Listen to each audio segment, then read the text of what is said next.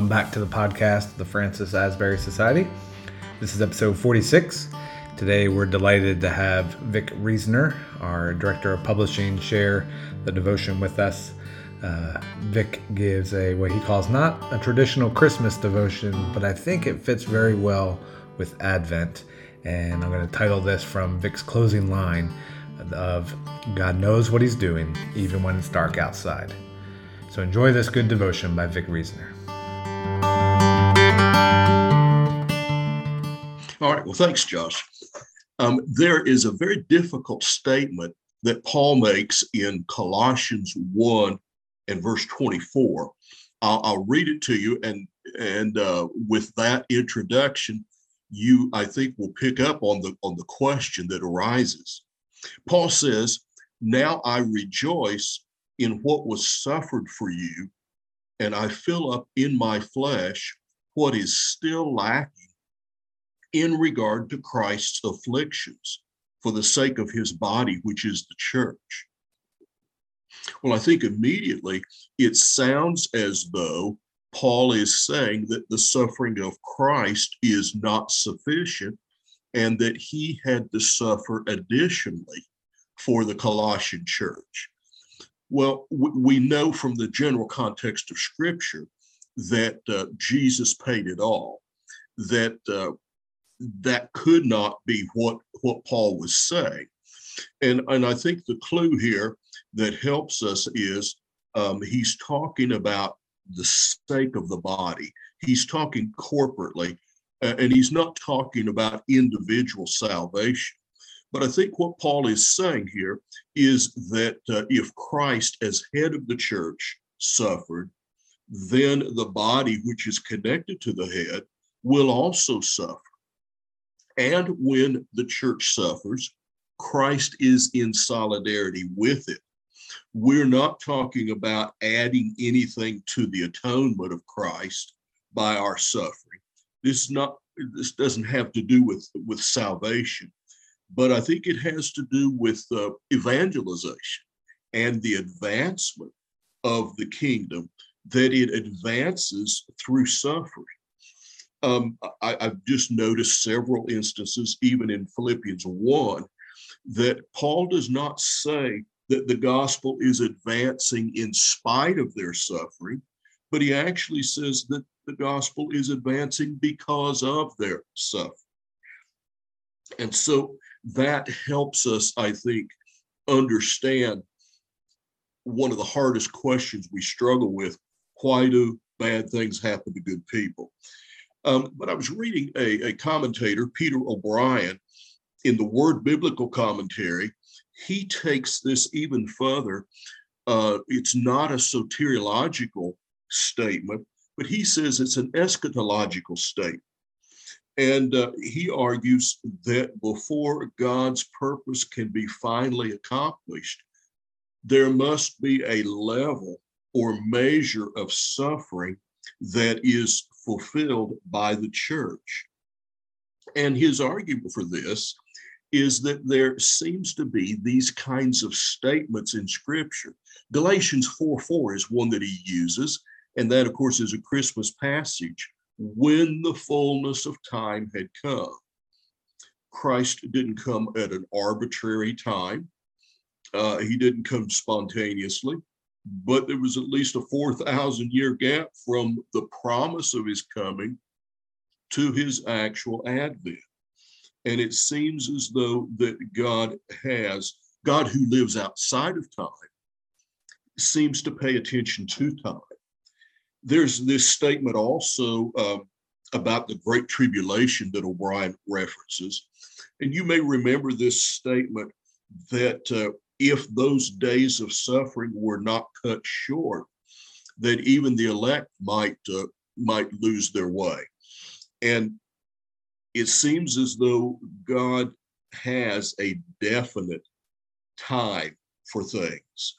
The one that comes to my mind is that the Jews in Egypt cry out for deliverance. And for such a long period, 430 some years, it seems as though God is not hearing their cry. But in In Exodus chapter 12, verse 41, Moses emphasizes the fact that they were delivered on the very day. 430 years of captivity. They are led out on the very day. That seems to exclude any notion that the timing was arbitrary with God. Now, we hesitate a little bit with this because it sounds like it's predestination.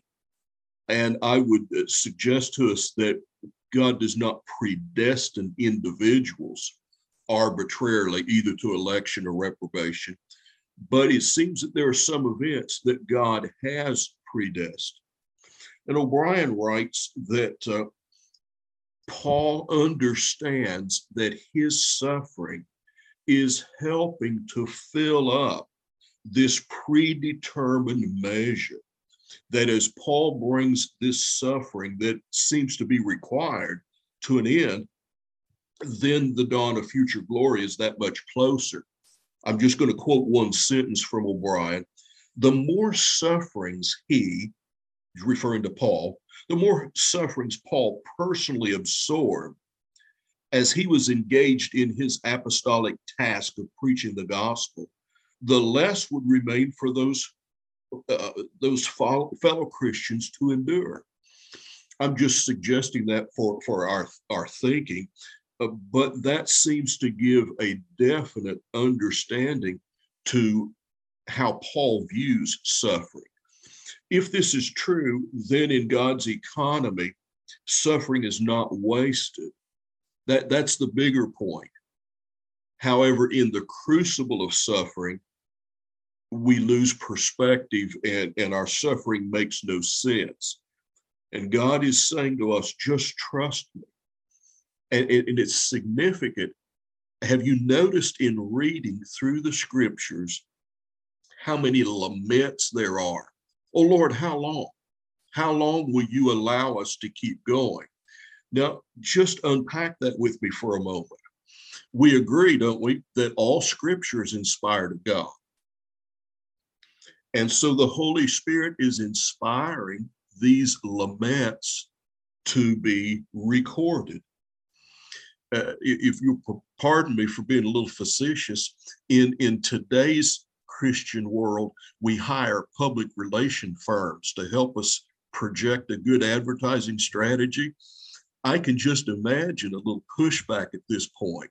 I can imagine that if the scriptures had been sent to a consulting firm, they would have come back and said, you need to cut that part out.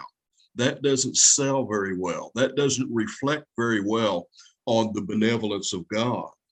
But you see, the irony is that even though God knows the answer to the question, instead of giving the answer to the question, he allows his people, he allows us to raise those questions. And I think that they are inspired scripture just to tell us that that's the norm. We think when we're in a tight spot that that's the exception. I don't know why I got into this situation. I was just trying to help people. That's a good way to get in trouble, isn't it? And I think that we need to understand that that is always the norm. And we'll really not understand this side of eternity why God lets things unfold as they do. But this passage in 2 Corinthians chapter 4, therefore we don't lose heart. Of course, sometimes we do when we don't maintain this perspective.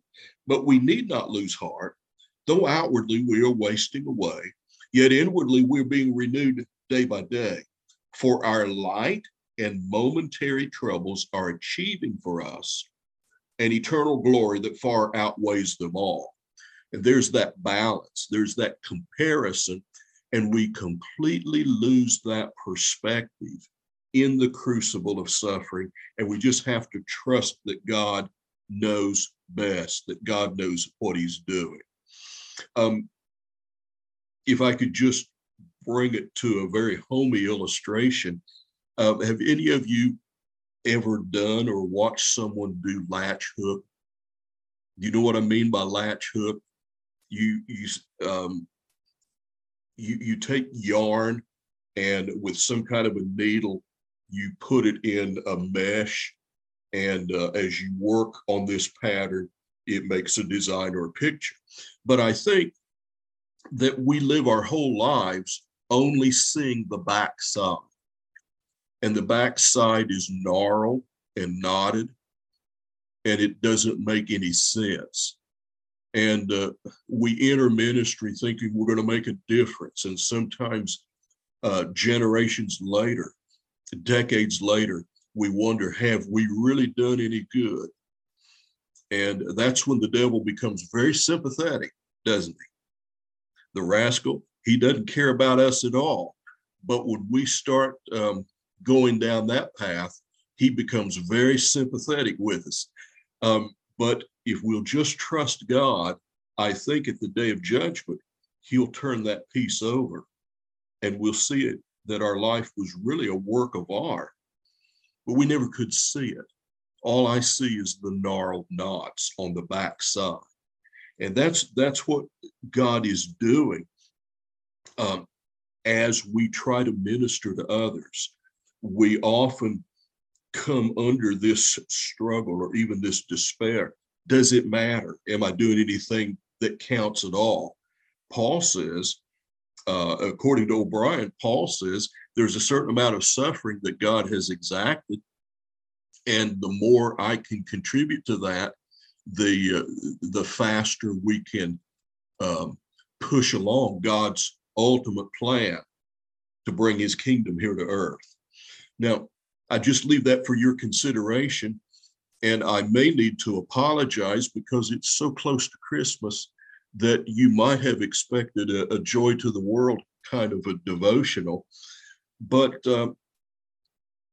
if you just give me a few more minutes, let me point out that while I enjoy and experience the joy of Christmas, you remember it was Simeon who was at the temple, and Mary and Joseph bring baby Jesus, and Simeon, with this gift of prophecy, tells this young couple that their baby would be opposed, that his life would be momentous, and a sword would pierce through Mary's soul as well. Now, there's that side of Christmas as well. What did that sword, what did that pain, what did that suffering at Christmas consist of? Well, let me just hurriedly itemize 5 things. Joseph, first of all, had a crisis of trust. Could he actually believe this angel story that Mary tells him? Mary knew what had happened. She couldn't explain how it happened, but she had to endure the public shame of people who did not know what had happened. Then there was that arduous journey to Bethlehem in the last days of her pregnancy. And then there's that dream in the middle of the night in which they have to flee to Egypt. And then there's the male babies in Bethlehem that are all slaughtered. All 2 years and under are slaughtered by Herod. Now, none of that diminishes the joy of Christmas. But my point is, nothing good ever happens without some suffering, without some dedication, some consecration, and some devotion. Jesus' mission began with suffering. His mission was completed with suffering. And I think his kingdom goes forward the same way. And so on this Monday morning, thank God the sun is shining, but realize God's on the throne. God knows what he's doing, even when it's dark outside.